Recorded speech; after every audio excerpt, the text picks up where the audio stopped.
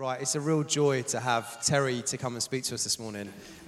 Terry made contact a little while ago, and actually I will just say, so Centro guys, if you're watching on here now, I really hope this works. Otherwise I know you'll be down at the theatre, but the team put in a huge amount of effort just to get this working down there. So we're hoping, it's great to have you hooking in online to be able to see it as well. But Terry, you spoke to a little while ago, didn't you? You just made contacts and felt that you had a word for us at church and you wanted to come and spend time with us. That's right, isn't it? I've got that right. Yeah, absolutely. And so Terry just said, could I come and spend some time with you as a church? And we kind of just wrote off July and said, please come and spend as much time as possible with us.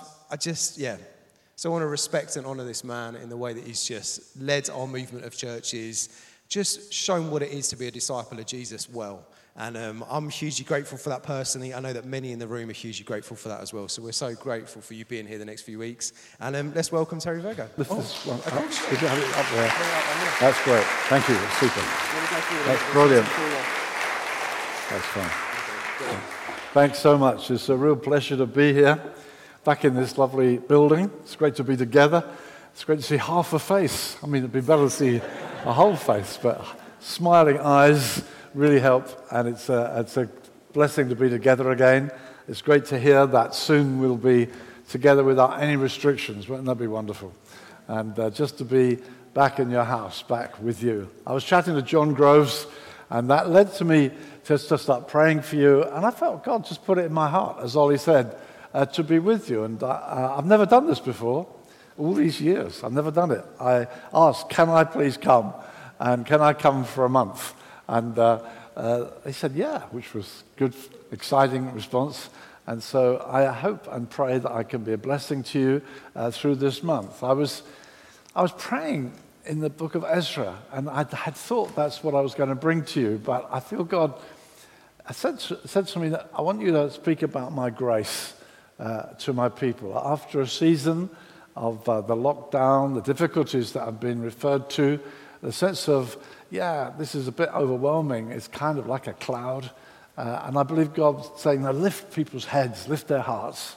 And that's what I pray that I might do for you over these 4 weeks. So each week I want to build on this value, and I hope establish you more powerfully in the grace of God, His mercy, His love, and His delight in you. I just brought a few books. I do that every time I come out to preach. There's a table at the back. Please take advantage of that. I've just written a book. Just a couple of weeks ago, it came out, published.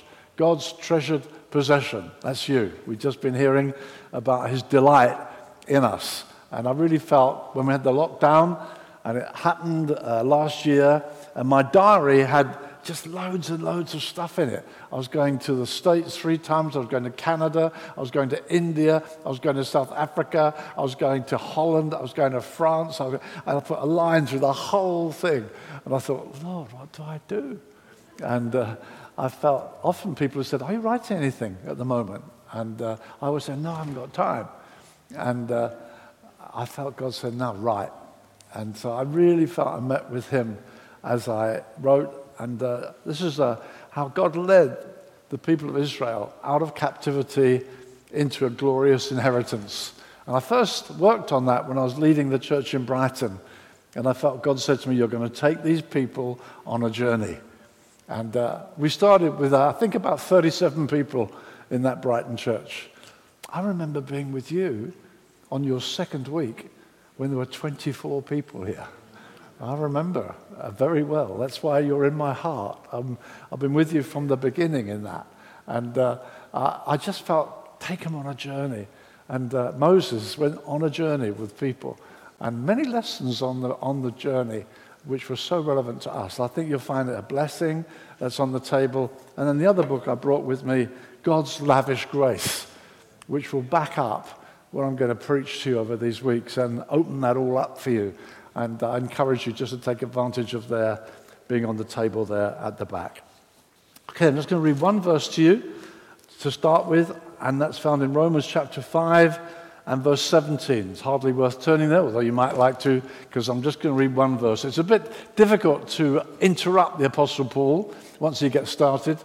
He kind of builds an argument, and I could read the whole of chapter 5, but I'm just going to read one verse which kind of sums up all that he's saying in that chapter. Chapter 5 of Romans, verse 17. And he's comparing and contrasting here the devastation caused by Adam's sin, how he wrecked the human race, kind of polluted us all, messed us all up. And then how Jesus came and started another race, another people. And the contrast between what Adam did and what Jesus did. And so verse 17 says this: if by the transgression of the one, Adam, death reigned through that one, much more those who receive the abundance of grace and the gift of righteousness will reign in life through the one, Jesus Christ. Father, thank you so much for your presence with us. Thank you for your love for us. Thank you for your delight in your church that you sing over us. Lord, it's amazing to us that you care for us like this. Now I pray in Jesus' name, Father, for your word to come with revelation, opening the eyes of our hearts, giving us grace to see and step into what you've done for us by your grace. Ask it, Father, in Jesus' name. Amen. Amen. Those who receive the abundance of grace and the free gift of righteousness shall reign in life. Reign in life. What an amazing phrase that is. It's very vivid, isn't it? Reigning in life. It's kind of being on top rather than under. It's kind of, yeah, we're up for it. We're happy. We're reigning in life. What a tremendous phrase that is. And it's not an isolated phrase in the Bible. You'll find similar phrases that we are more than conquerors through him who loved us. Not just conquerors, more than conquerors. A bit like last night in Rome. More than conquerors. You know, we're more than, not just conquerors, we're more than conquerors. And then it also says he always leads us in his victory. Always leads us in his victory, in triumph in Christ Jesus. Now these are very vivid phrases. And they kind of sound wonderful. You know, reigning in love, more than conquerors, always in triumph.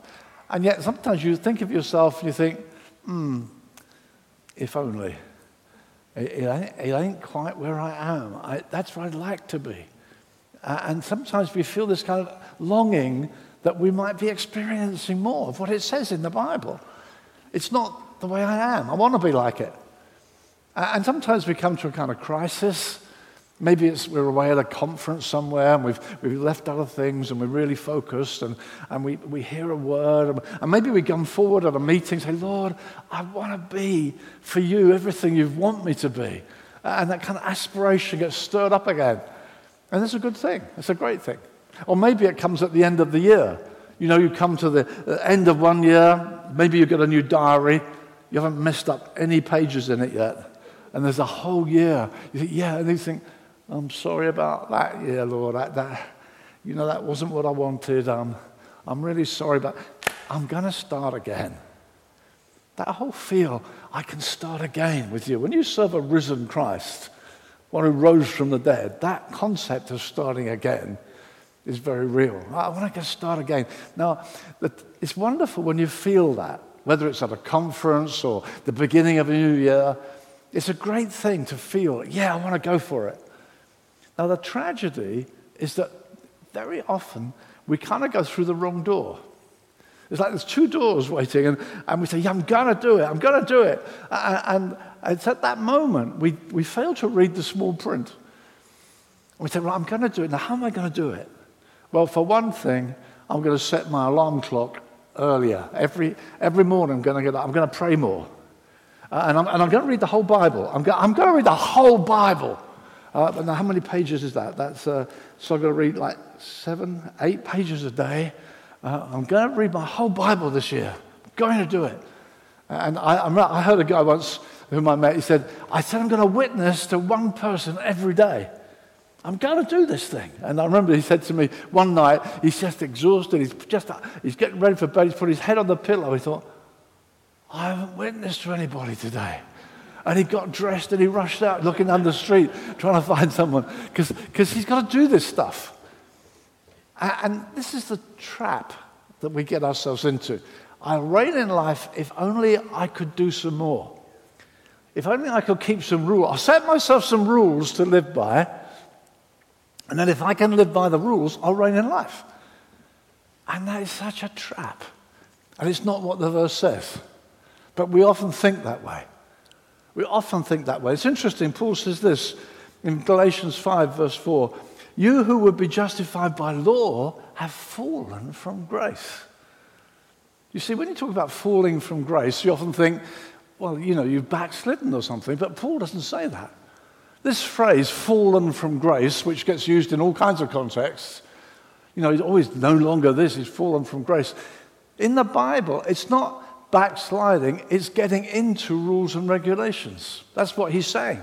You who will be justified by law have fallen from grace. That's the way he uses it. Again, in Romans 10 and verse 4, Christ is the end of the law to those who believe. Now, just to remind you, why did Paul write to the Galatians? Why did he say to them, you who would be justified by law have fallen from grace? Well, when he wrote to the Galatians, it was because Paul had been to Galatia, he preached the gospel, and many have become Christians.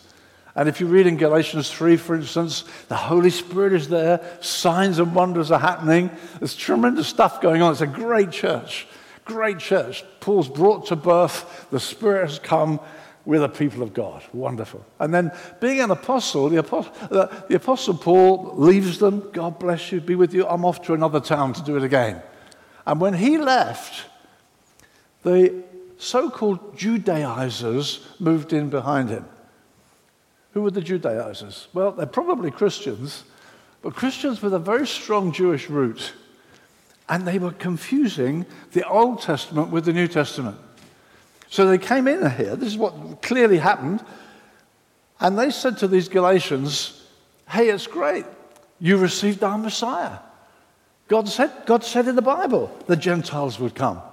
Hey, it's great, welcome. We're so glad you found our Messiah. It's wonderful. But we've known him for centuries. I mean, we know what he really does want. And really, if you're really going to keep him happy, you shouldn't eat that food. That's not acceptable food. And you must keep the Sabbath. That's something we've always done that.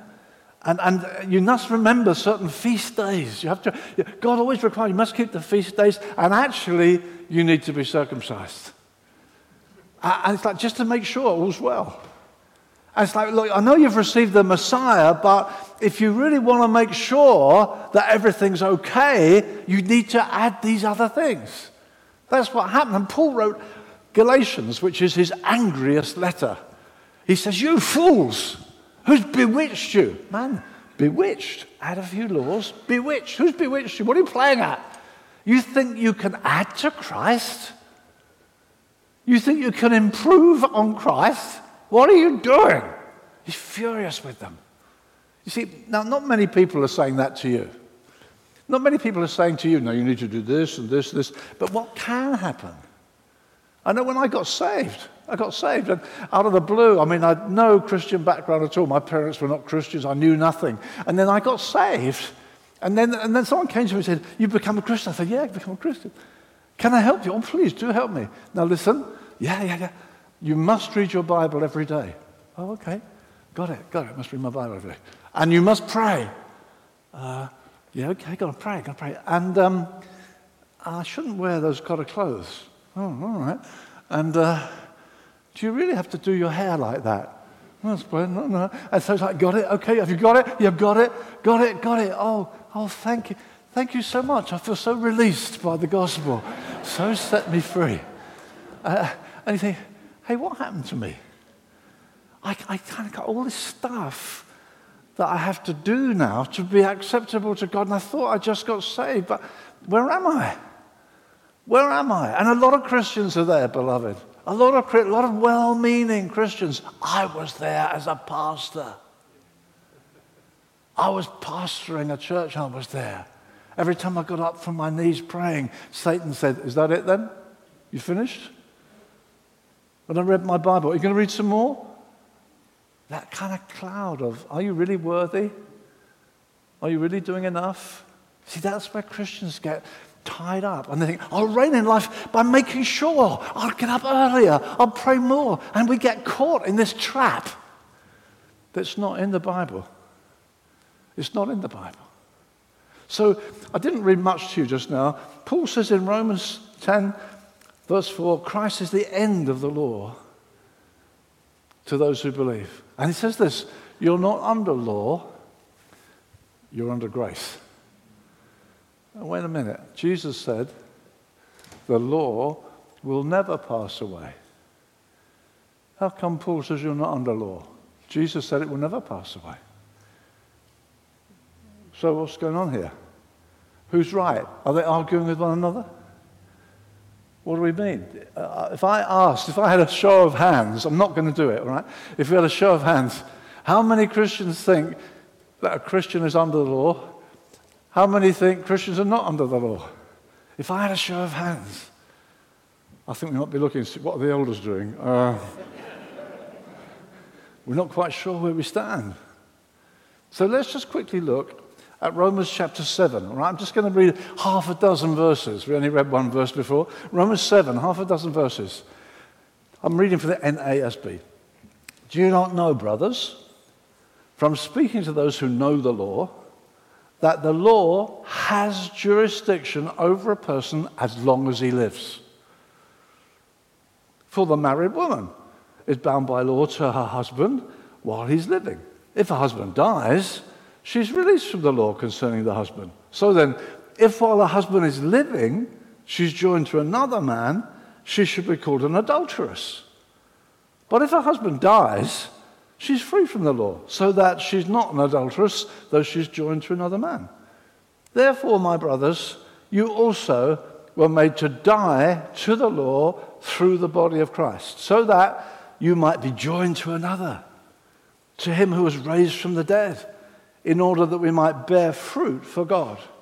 Verse 6, now we've been released from the law, having died to that by which we were bound, so that we serve in newness of the Spirit, not in oldness of the letter.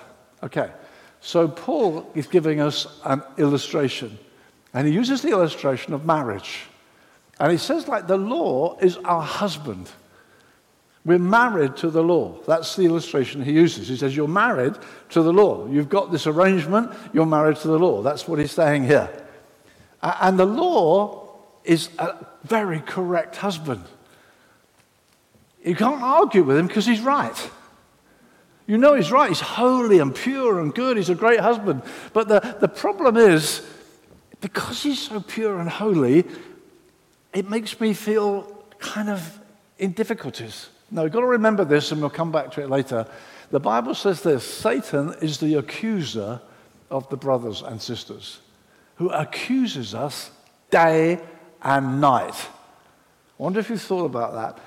That is Satan's chief weapon against Christians. He accuses. The word Satan means accuser. That's his chief weapon against you. It's not that he lives downtown, he's trying to get you. No, he accuses you. He says, you're not good enough. Who do you think you are? You're a terrible Christian. That's his main weapon, to get your head down. He's accusing us. So he gets behind this whole thing. Okay, so we're married to this beautiful husband, except that he's holy and pure, and I can't argue with him because he's right. But tragically, he never lifts a finger to help. He's right, and he's telling me what's good for me. He's telling me good stuff, but he never helps. I hope I can't see too many wives going, I think he might be talking about you, dear. No. You see, so he's right, and he's good, and he's great, but he never helps me. You think, well, how can I get through this? And the way Paul starts this chapter, it sounds like the husband needs to die. Because he says you can't be joined to another one while he's alive. So you think, well, you better kill off the law then. But Jesus said the law will never die. We're stuck. You're permanently married to a fault-finding, correct, overbearing, unhelpful husband who's never going to die. Hallelujah. Ain't religion wonderful? You're stuck. Except you're not stuck, because Paul, amazingly, says this. Verse 4, you were made to die through the body of Christ. You were made to die to the law through the body of Christ. What does that mean? What does that mean? Well, Paul's favorite phrase for a Christian is someone who is in Christ.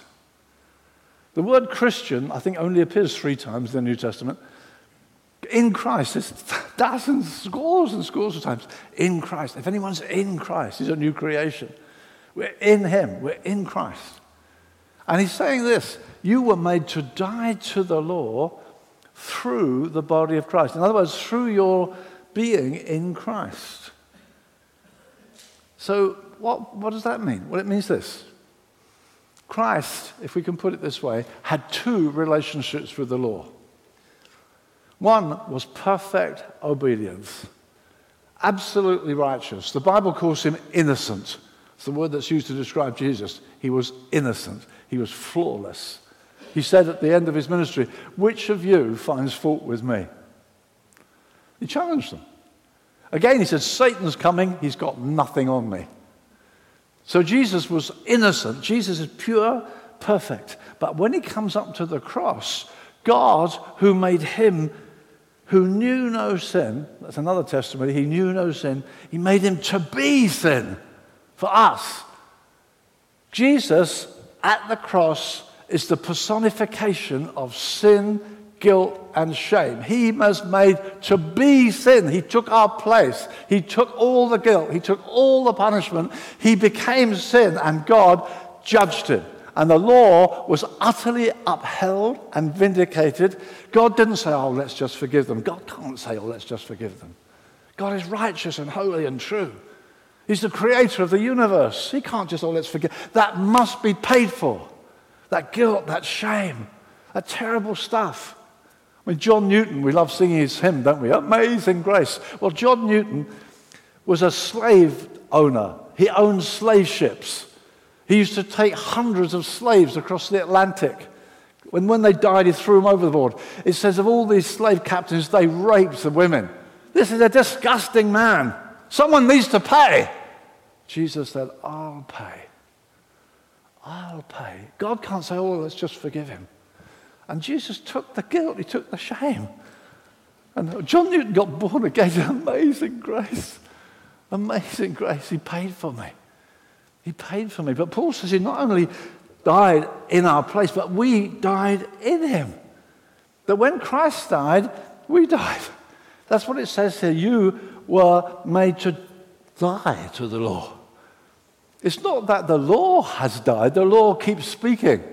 The law still speaks. Paul says elsewhere, the law is good provided you use it lawfully, knowing it's not for the righteous who've been crucified with Christ, but for sinners. That law keeps on speaking. Thou shalt not, thou shalt not. The law wakes us up to sinfulness. But it doesn't do any good to the believer. We have been discharged. It says in verse 4, if you glance down, or verse 6 rather, now we have been released from the law. There's a great Bible preacher called Martin Lloyd-Jones in the last century, perhaps the greatest preacher of that century. He used this illustration. He says, like a soldier, he's in the army, and he's being told, do this, do that, turn left, turn right. You know, whatever the sergeant says, you do. And then comes the moment when you're discharged. I'm out, I've finished, I've done it.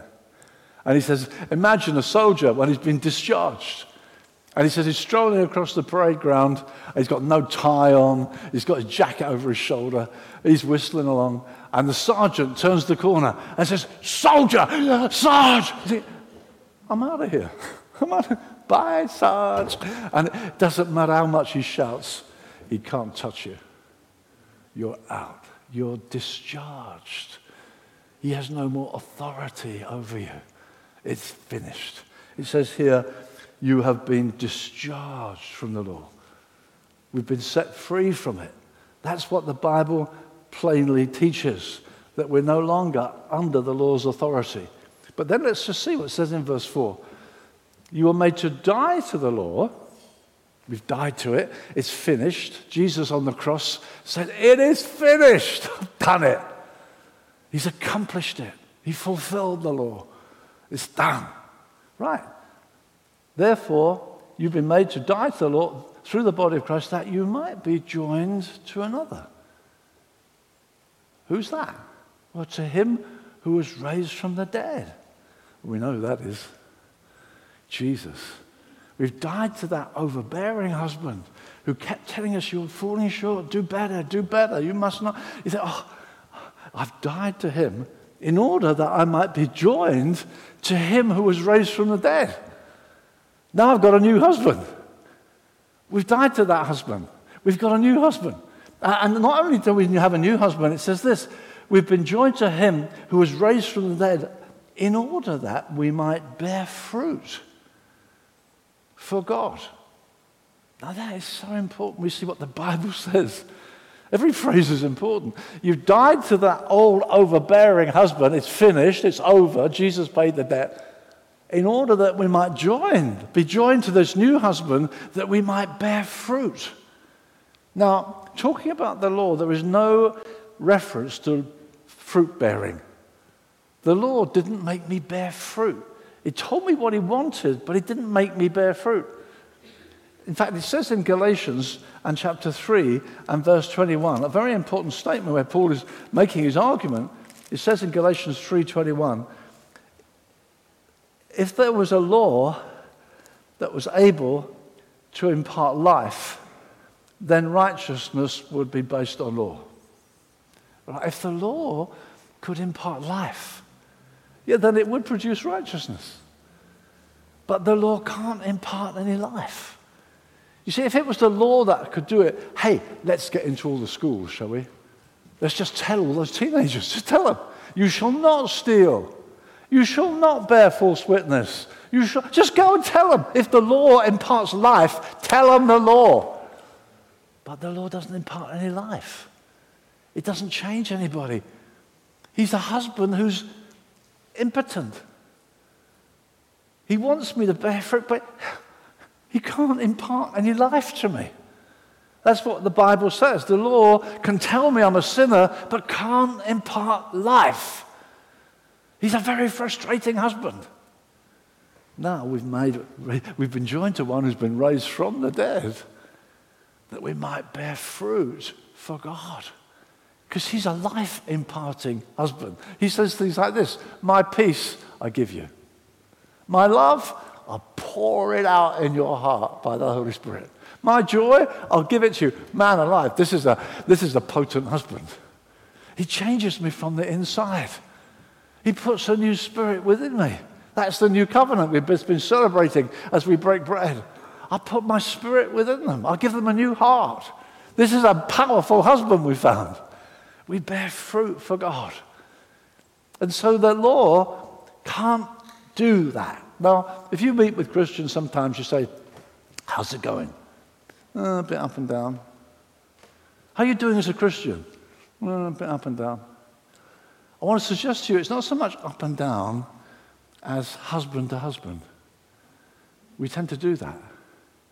We tend to think, I'm not doing so well lately. I'll try harder. I'll try harder. And we go back to the old husband in order to please the new husband. Doesn't work, you know. Imagine you've got yourself a new husband. We're not doing very well lately. I'm so sorry. Let me go and develop my relationship with the old husband. Will that help? Not really. Not really. See, Jesus says to the church in Laodicea, where he feels he's been shut out. And he says, I'm at the door knocking. You've grown lukewarm. I'm at the door knocking. If you will go and do this and this and this and this. No, he doesn't say that. He said, if you will hear my voice and open the door, I'll come into you. Oh, what a husband. I'll sup with you. Oh, thank you, Jesus. I never go back to the old husband. See, that is the most freeing thing. When I saw Grace as a young pastor who had been filled with the Spirit and had laid hands on lots of people to be filled with the Spirit, when I saw Grace, I thought, oh my word, I've never seen that before. It's done, it's finished. I never go back to justifying myself. I never go there again. If I have grown lukewarm, Lord Jesus, I just open the door to you again. Come in, Lord. Hallelujah. Because he's the life-imparting husband. He changes me from the inside. So we never go back. We reign in life, not because we have tried to accumulate something for ourselves, but because we receive this abundance of grace. We're not under law. God's done an amazing thing for us. He's freed us. And then it says this last thing, and the free gift of righteousness. We reign in life through grace. Hallelujah. I'm going to reign because of what Jesus has done. The free gift, thank you, Jesus, and the free gift of righteousness. In other words, I'm not trying to establish my own righteousness. Paul says in Philippians, he says about the Jews, he says, they're going around trying to establish a righteousness of their own based on law, instead of receiving the righteousness, which is a gift from God. See, otherwise it's like this. Let me just kind of, I'll pretend I'm a wife here, okay? So, we go home, we get down, we get up tomorrow morning, we pray. Lord, God bless my husband at work today. Make him a blessing.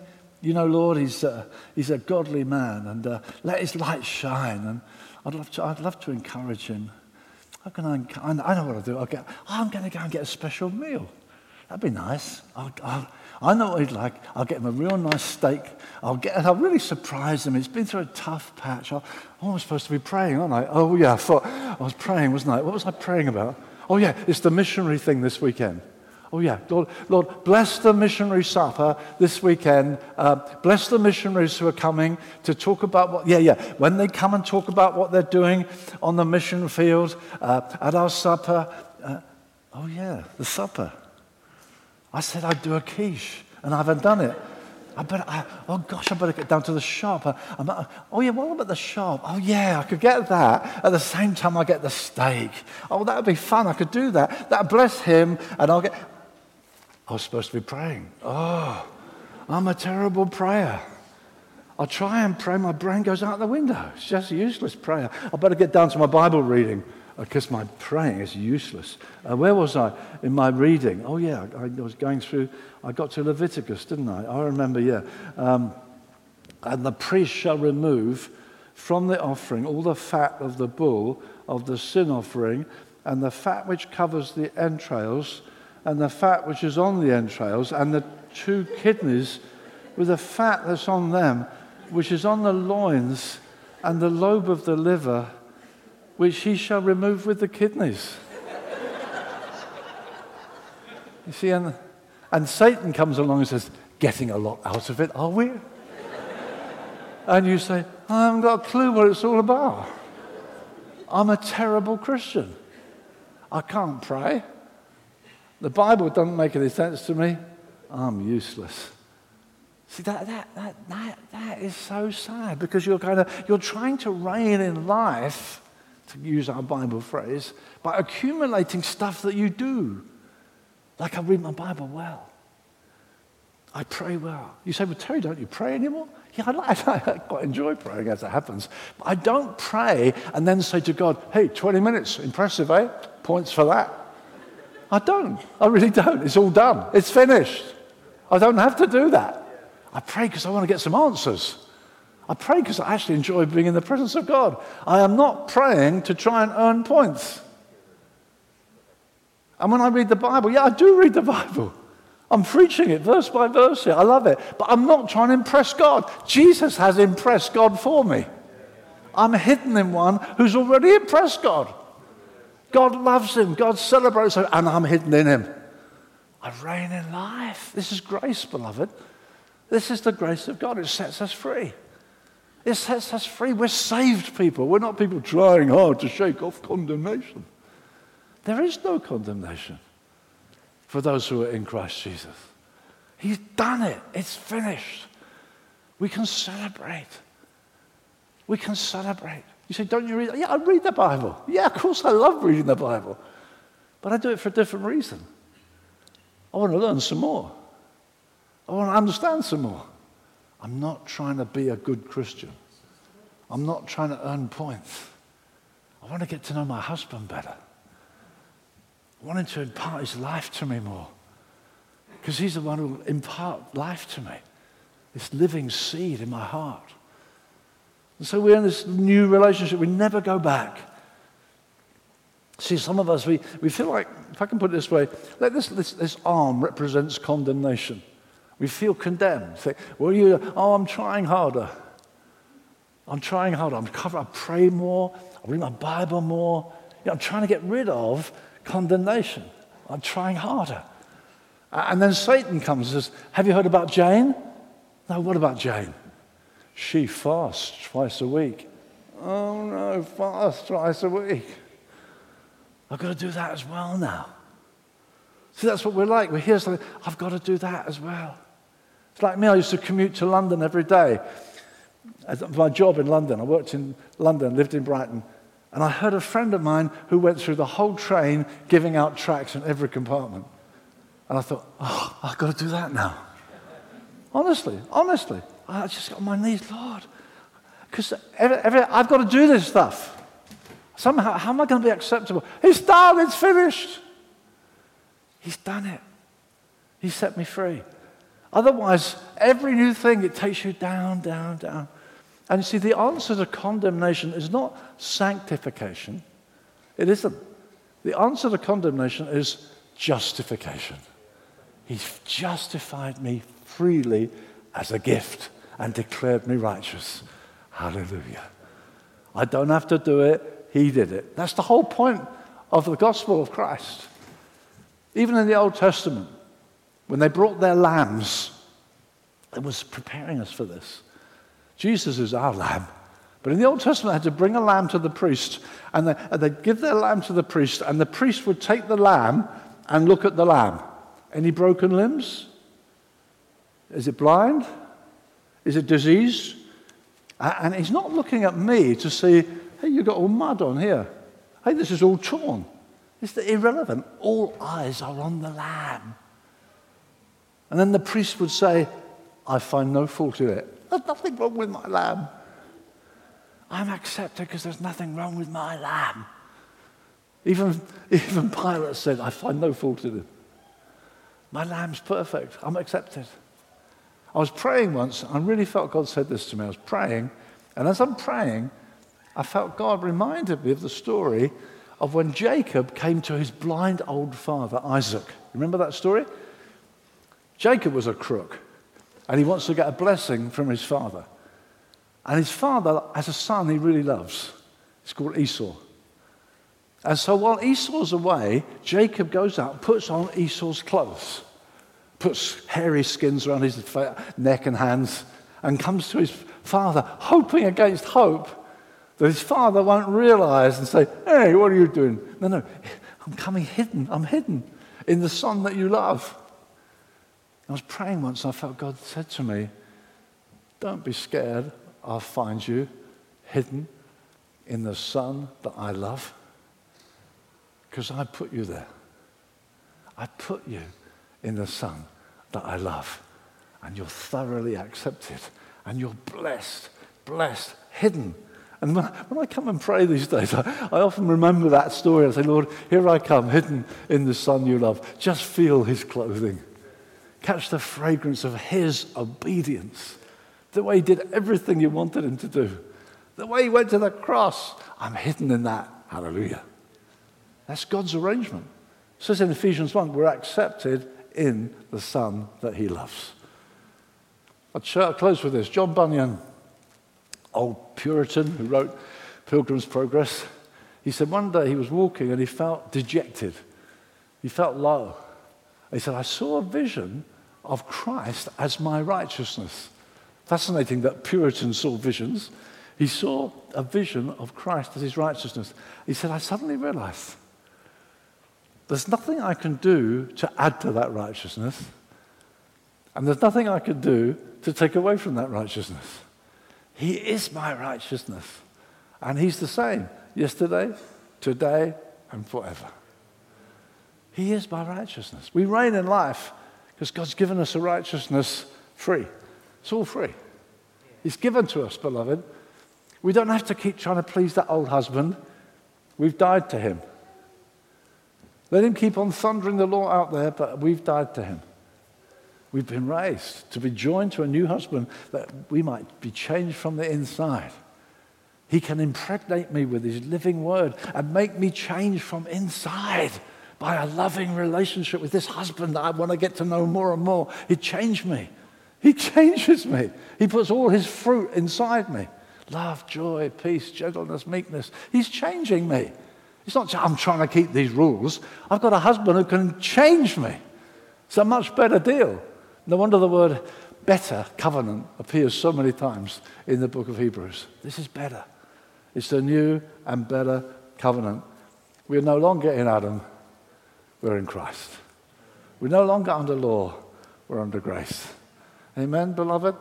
We're going to look at this for these 4 Sundays that I'm with you. We're going to open it up little by little, and I'm hoping and praying. I've been praying a lot for you as we've come up to these weeks. God, as a people, let us lift. We say, Lord, you're on top. You're in charge. You've welcomed me into your victory. We reign in life because of this breathtaking grace. Let's enjoy it. Let's know the wonders of our salvation. For me, when I suddenly saw it, it was like getting born again. It really was. And we began to see a church with its heads started to come up. Because, hey, we're not under law. We're under grace. Don't forget, please, if you can, the book there, I'd love you to get into it. Today, other days when we're here, let's really get it into us. It really thrills us and grips us and changes us. Can we just pray? I don't know if we sing or not. Lord, we just thank you so much for your grace that sets us free. And Father, we just pray I pray for everyone here that we might celebrate the wonder of what you've done for us. In Jesus' name, amen.